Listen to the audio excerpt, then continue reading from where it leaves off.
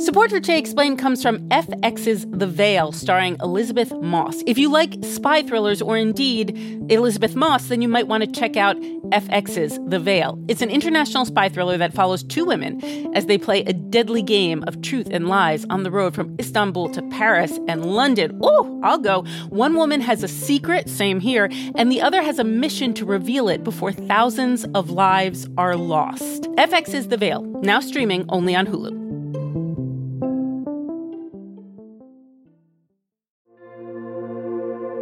Support for this podcast comes from Planned Parenthood.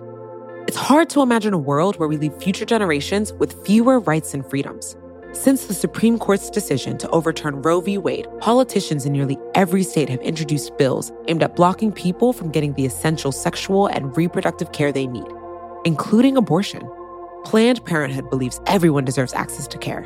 And with supporters like you, they can reclaim our rights and protect and expand access to abortion care. Visit PlannedParenthood.org/future to learn more and support their cause.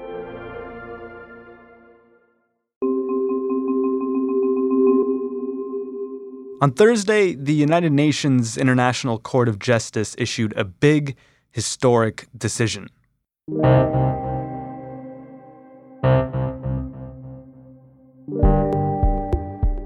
Breaking news now out of The Hague, where there's been a major development in the case of Rohingya Muslims. And It was a unanimous ruling. Myanmar must take all measures within its power to protect Rohingya Muslims against violence and preserve any evidence of genocide. Today, the justice is partially served. This is a great day for us. We will celebrate. It was a rare win for the Rohingya people. And the craziest thing about it is that it's all thanks to a tiny African nation. Gambia made this happen.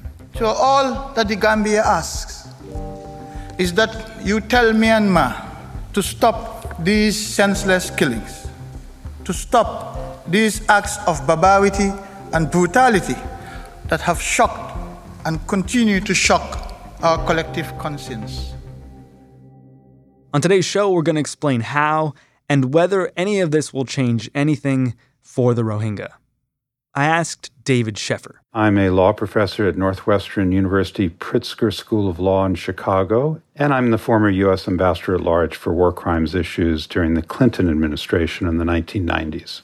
Could you help us sort of set the stage of, I guess, the Rohingya experience in Myanmar?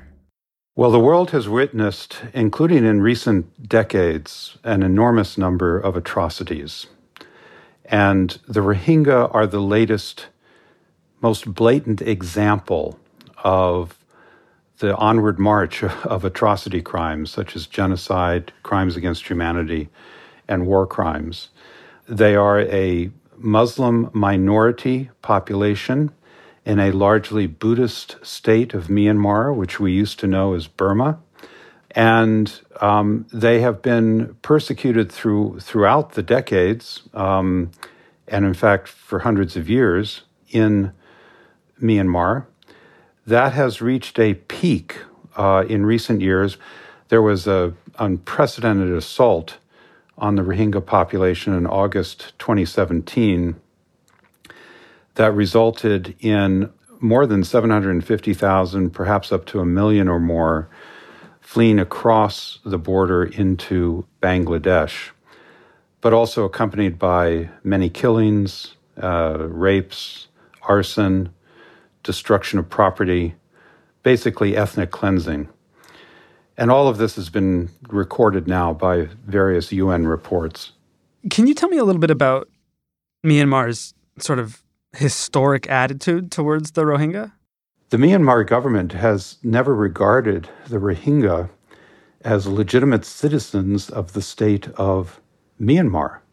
They are regarded as Bengalis, namely as transients from Bangladesh that had crossed the border, even if it's hundreds of years ago. Now, that can be driven by religious prejudice because Myanmar is essentially a Buddhist state, and this is a Muslim minority population, the Rohingya, and it's also an extremely poor population. More than 70% of the Rohingya population are at the poverty level. It also does have a situation of conflict with some of the armed groups of the Rohingya. So it's not just a nuisance, it's actually considered to be a danger to the national security of Myanmar. And so that set of interests on the part of the government is what has driven this extreme persecution and, of course, alleged genocide against the Rohingya people in recent years. How does this set of atrocities end up before the International Court of Justice, the ICJ? That is a very good question because it's only one category of atrocities that actually triggers the jurisdiction of the World Court, and that is the crime of genocide. Why is that the trigger here? Because both Myanmar and the other state party to this case, the Gambia of West Africa, are parties to the Genocide Convention that is designed to prevent and punish the commission of the crime of genocide. Right. How does Gambia get involved? These two countries are like 10,000 kilometers apart, right? Yes. It may surprise some listeners that it is the Gambia of West Africa, very far from South Asia, that is bringing this case. But under the terms of the Genocide Convention, state parties anywhere in the world can actually achieve proper standing before the World Court in order to bring another state party to the court for adjudication of a dispute. Okay, but I still want to know why it was Gambia. There are a bunch of countries who could have called out Myanmar, right? The Organization of Islamic Cooperation, which is a 57-nation organization, is very much behind this application by the Gambia. It is very interesting, the confluence of events within the Gambia, namely, the Attorney General and Minister of Justice is an individual who formerly worked on the prosecution staff of the International Criminal Tribunal for Rwanda. So you have an individual in a very high office in the Gambia who gets it.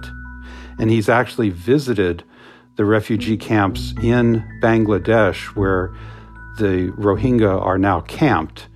And that had a tremendous impact on him. The Gambia itself has come out of 2 decades of its own internal violence and atrocities under its former leader, who has now left the country. And under this new government, there is an understanding of how important it is to bring to account government officials and others who are responsible for these types of atrocities. So how did that understanding of the situation in Myanmar play out in the International Court of Justice?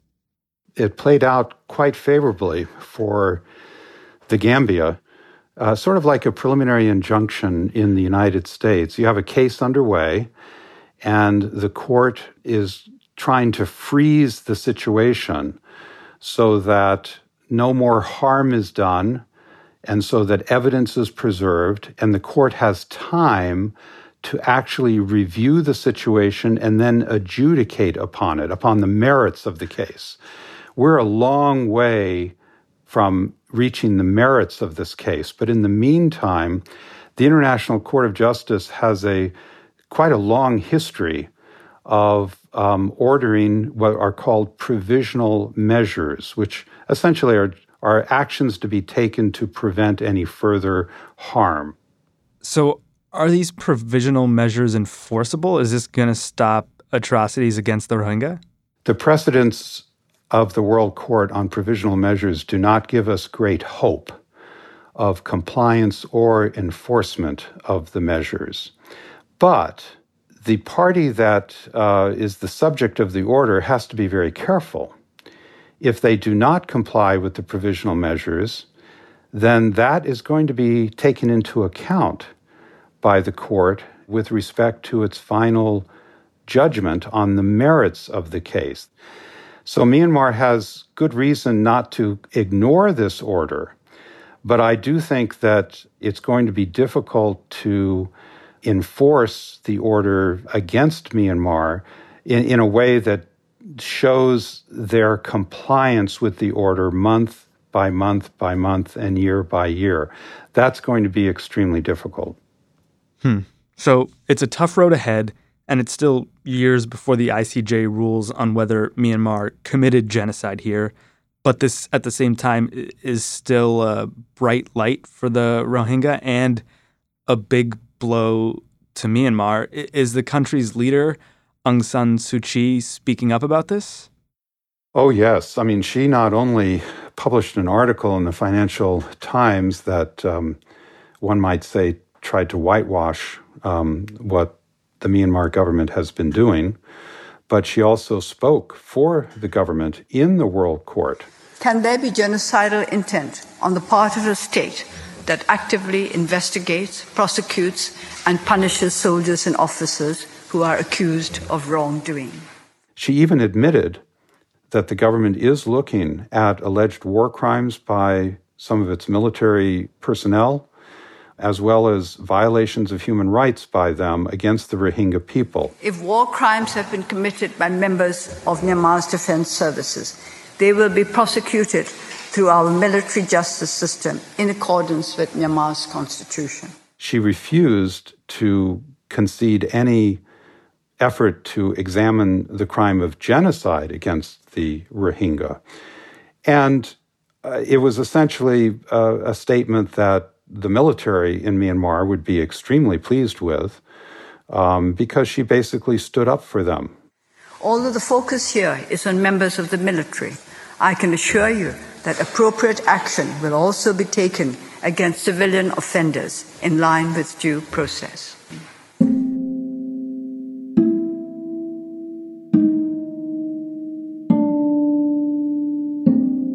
She has an election coming up in Myanmar, and her position is actually quite popular among the Buddhist population of Myanmar. So this is a rather useful setup for the election. Do you think this trial has changed the way the world sees her?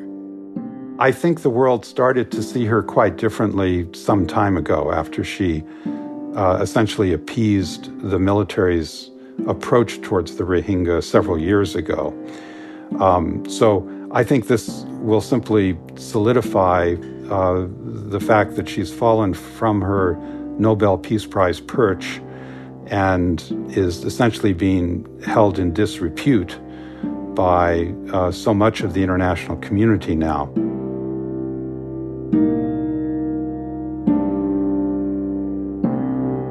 Aung San Suu Kyi's fall from grace is after the break. I'm Sean Ramaspuram. This is Today Explained.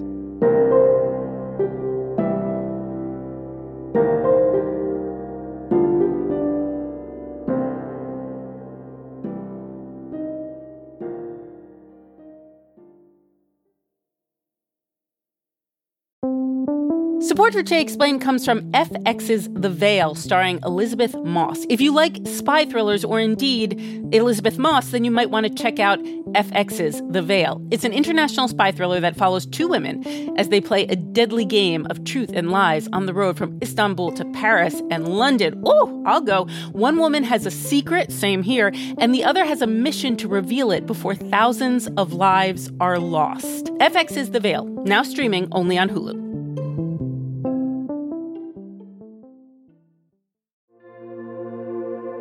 Support for this podcast comes from Planned Parenthood. Your body is your own.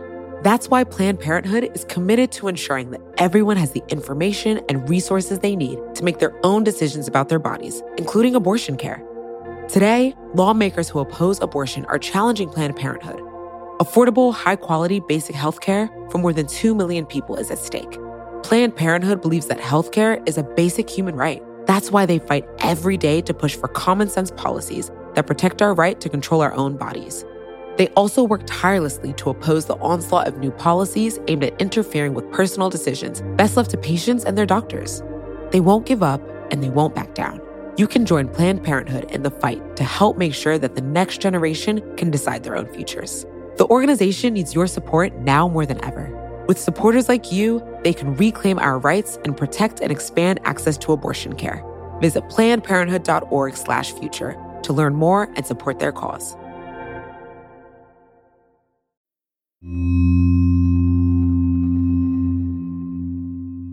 I mean, I remember seeing Obama, kiss her on the cheek. He was praising her. She won the Nobel Peace Prize. How'd it go from that to, genocidal leader so quickly? I guess there was just sort of narratives about Aung San Suu Kyi that the world didn't want to hear. It was an easy narrative that there was a beautiful woman under house arrest by the military junta and standing up against the generals. And so to write or report anything different at that time was not only sort of counter to that narrative, it was seen as hugely unfounded and unpopular, even though at the time a lot of people were saying that there was more to Aung San Suu Kyi than meets the eye, particularly the ethnic groups who have never really felt that they represent her. Ella Callan is a documentary filmmaker based in Beirut. Which is very interesting at the moment. There's a revolution of a different kind happening here. And so apologies if you're hearing a lot of things going on outside. Before Beirut, she covered Myanmar for Al Jazeera. I was one of the first foreign journalists to live in Myanmar after the country's political opening in 2012. How does Aung San Suu Kyi's story begin? She's born in Myanmar? Yeah, she was born in Myanmar, but she spent a really long time outside of Myanmar.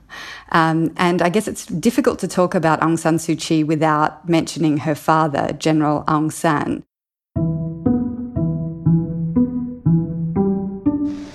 The demand of our people is complete independence.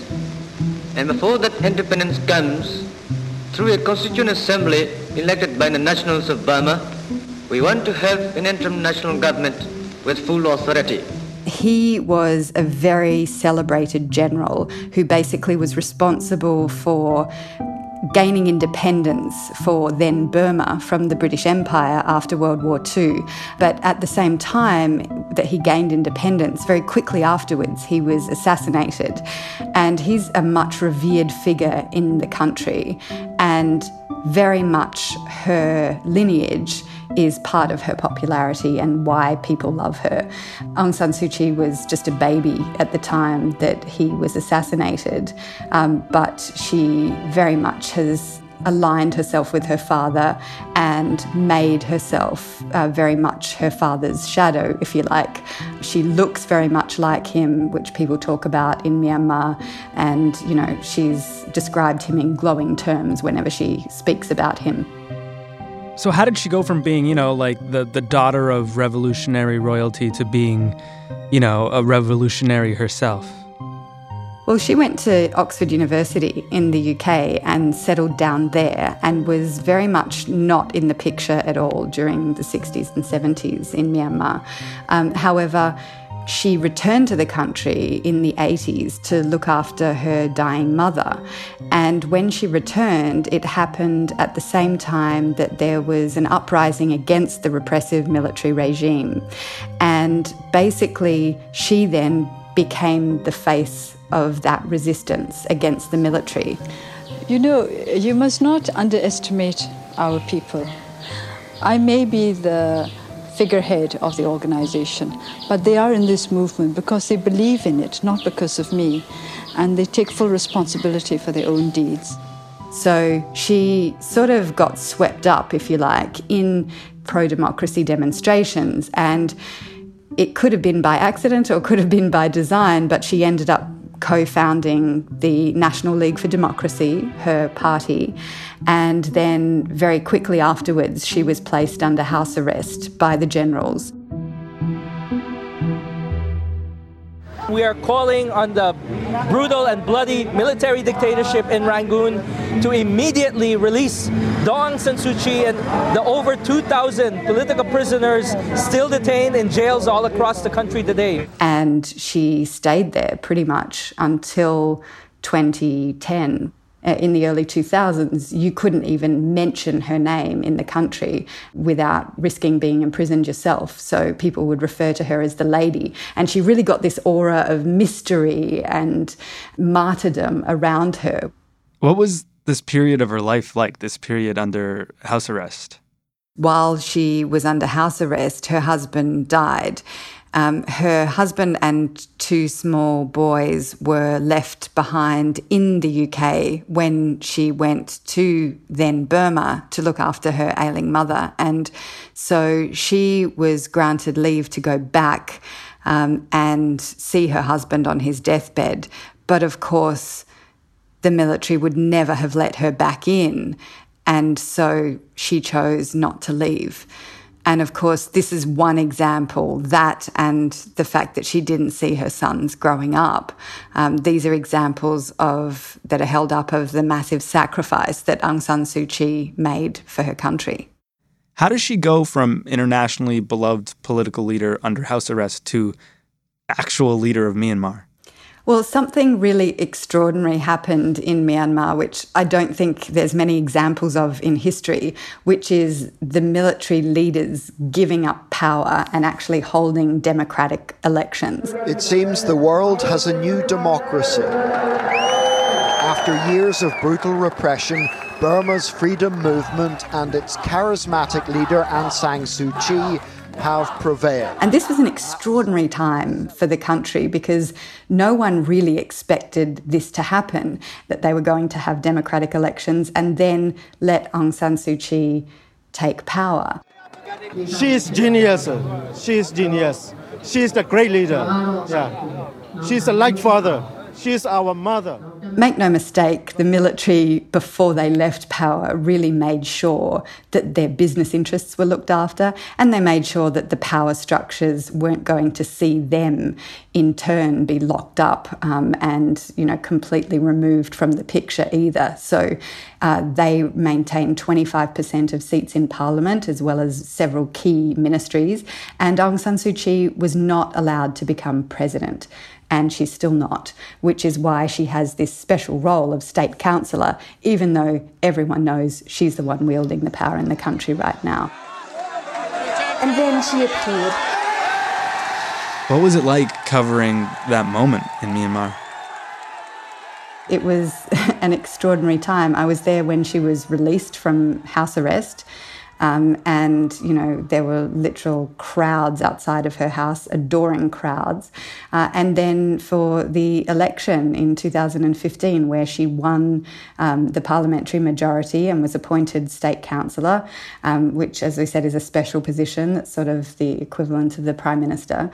And the mood was just so upbeat and so hopeful.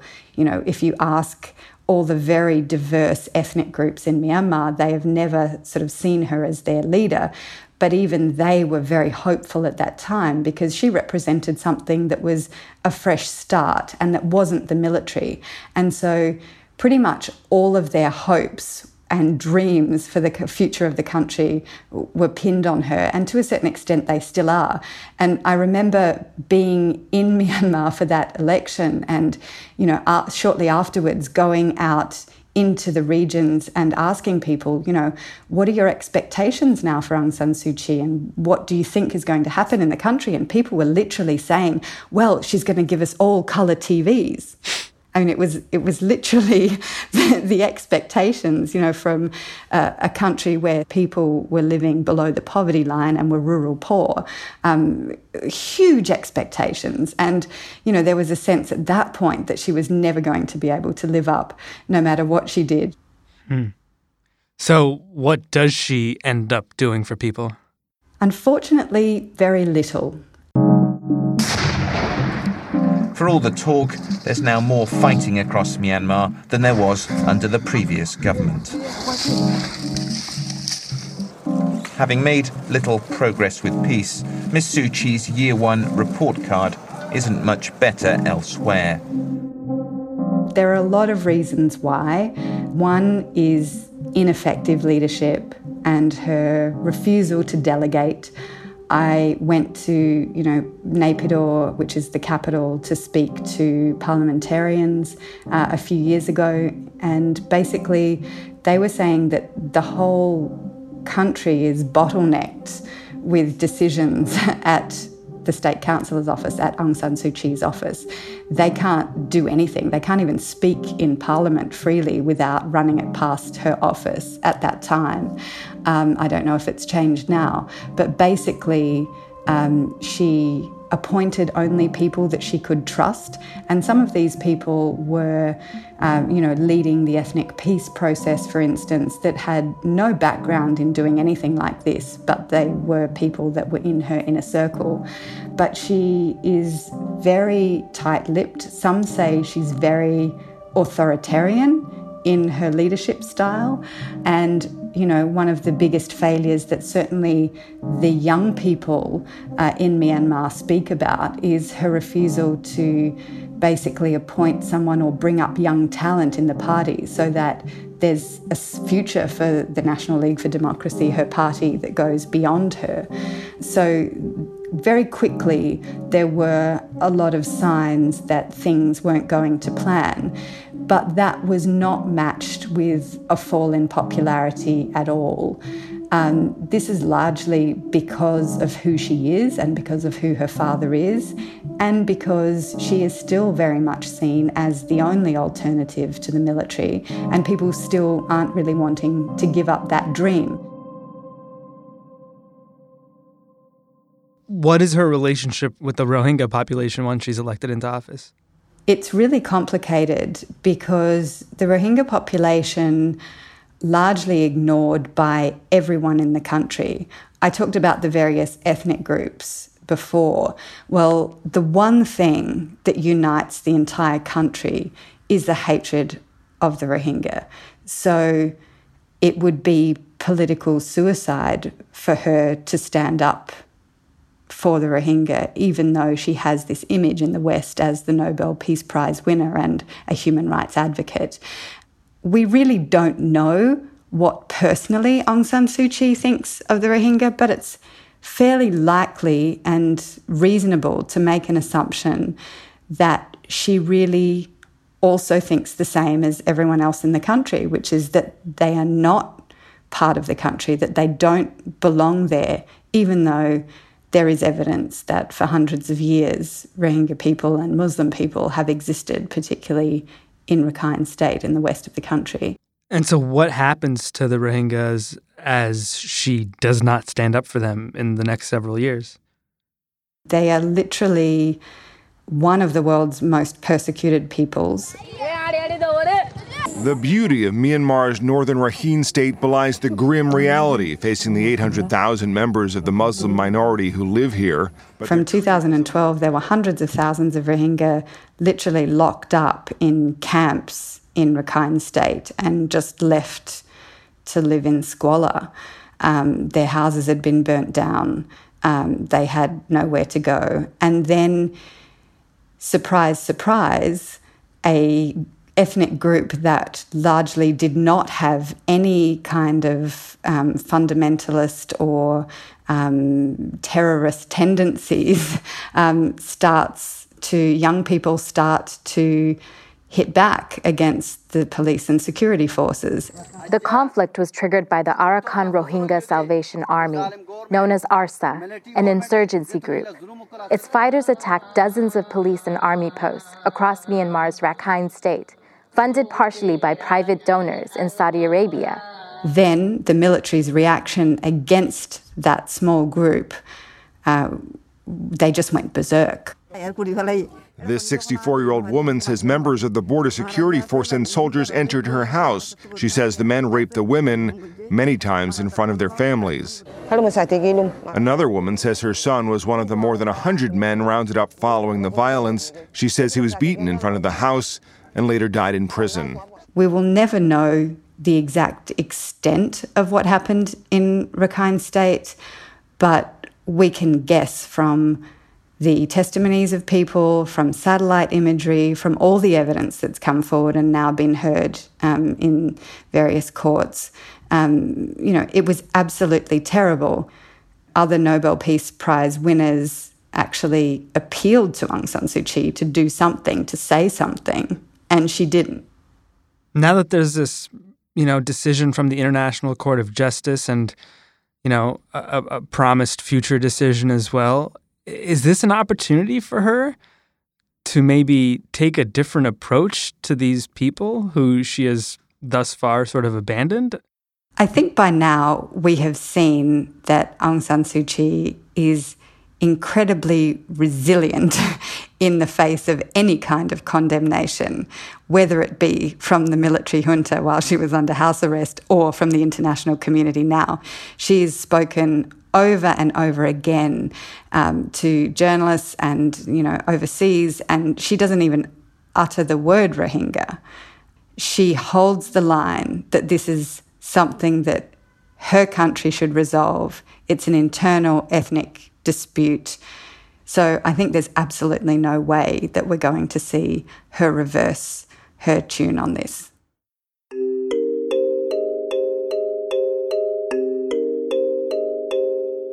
So where does that leave the Rohingya?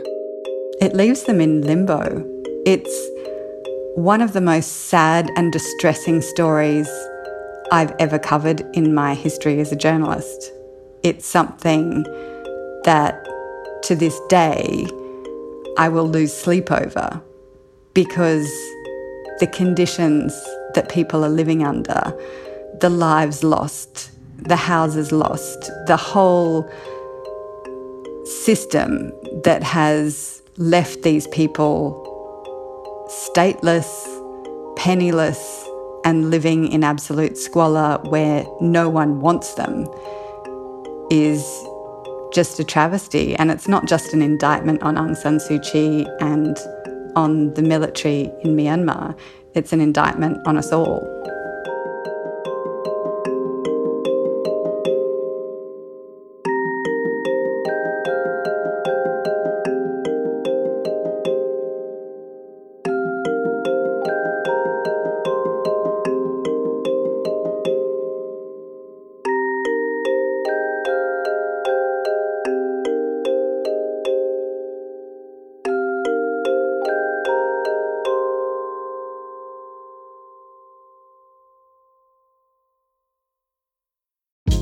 Hey, this is Scott Galloway, author, professor, entrepreneur, and most importantly, host of the Prop G podcast. We got a special series running on right now called The Future of Work, where I answer all your questions on, surprise, the future of work.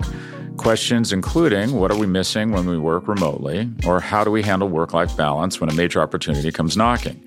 From the provocative to the technical, we're offering insights you won't want to miss. So tune in to The Future of Work, a Prop G Pod special sponsored by Canva. You can find it on the Prop G Pod wherever you get your podcasts.